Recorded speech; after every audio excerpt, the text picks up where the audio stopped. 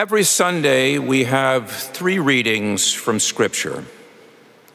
And usually, the ideas and challenges they offer us relate to each other in some manner or other. But this Sunday, we have 3 texts that come together in a truly amazing way with that gift of deep wisdom and practical guidance that together speak directly to us in our daily struggles and hopes. And together, they lead us into the central point of the Christian life. Let's take each reading in turn and see where they lead us. The first reading is from the Old Testament book of Deuteronomy, the 5th book in the Bible. This is the book that follows the accounts in Exodus, Leviticus, and Numbers of how God brought the Israelites out of forced labor in Egypt, led them through the dangers of the desert, gave them through Moses a law to live by, constituted them as a people, and pointed them toward a land where they could settle. But now, look what the Bible does here. Rather than rush us into the new land, the Bible pauses now in this book, most of which is the long final speech of Moses to the people. A sermon, really, in which he reviews all God has done for them, all God has promised them, and all the particulars of the law they are to live by to inherit those promises, and to avoid the chaos and evil that comes upon people who live without law, without common standards, without purpose. The name of the book, Deuteronomy, means second law, or perhaps better, the law all over again. Moses doesn't convey something new here. He repeats, reviews, remembers, reminds. And from beginning to end, the Bible stresses this need that we have to hear things again, to hear again the good guidance that we so often forget to follow in the stresses and the temptations and the confusion of everyday life. In the memorable phrase of St. Augustine, whose feast day was yesterday, God's word to us is ever ancient, ever new. The whole book of Deuteronomy teaches this clearly. Return to God's word again and listen.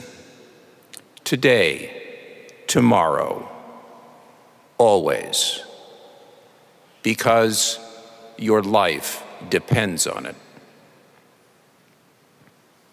Now, our second reading is from the letter of St. James, a member of Jesus' family, and with St. Peter, the leader of the original Christian community in Jerusalem. James and the people he was addressing had been completely formed by the Jewish law in the practical precepts of piety and justice and charity for their whole lives. So James can speak to them of the word that has been planted in you, rooted now in the inside of a person, in the desires, in the will, in the understanding. And I think we know something of this word within us when we have, in James's phrase, humbly welcomed the word of Scripture, the teachings of the Church, and the promptings of the Holy Spirit in our minds and hearts. Welcomed them, as Deuteronomy reminds us, again and again. But what then? And here is James's point and his challenge to us. Be doers of the word and not hearers only. This means acting with real, self-giving charity in everyday situations, in practical ways when we can, with kindness and honesty always. All of which, to be truthful, takes us out of our comfort zone and into a different kind of life that God is calling us to. And this is a life set over and against so much of what the world around us approves of. Limitless choice, endless ease and comfort, the heartless neglect of suffering. This is why James warns us, as doers of the word, to remain, as he says, unstained by the world. So, here is the challenge of St. James. Don't just hear God's word, put it into practice. Today, tomorrow, always. And be prepared to face incomprehension and even contempt in the world around you when you do this. And now the third reading. In his dispute with the Pharisees from Mark's Gospel, Jesus finishes with a point that comes up often in his teaching. He notes trenchantly that it is the chaos and blindness of our inner life, of our habits and desires and impulses, that push us into evil acts. He says, it is the things that come from within that defile. And this reminds us that however much we may have listened to God's word, however much we may assume or imagine that God's word has formed our wills and our consciences, there is always in us a residue that is unconverted, that is influencing us and even controlling us and pushing us toward evil actions.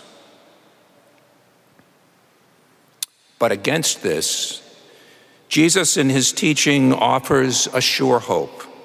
He urges us to look honestly at our inner life, to pray for mercy and healing and forgiveness and real change of heart.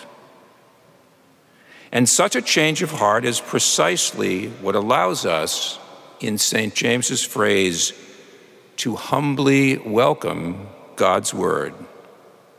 Today, tomorrow, always. So, 3 readings from Scripture, 3 challenges. In closing, I want to suggest a practical way for us, for me and for you, to welcome these challenges into our lives and hearts in the coming weeks.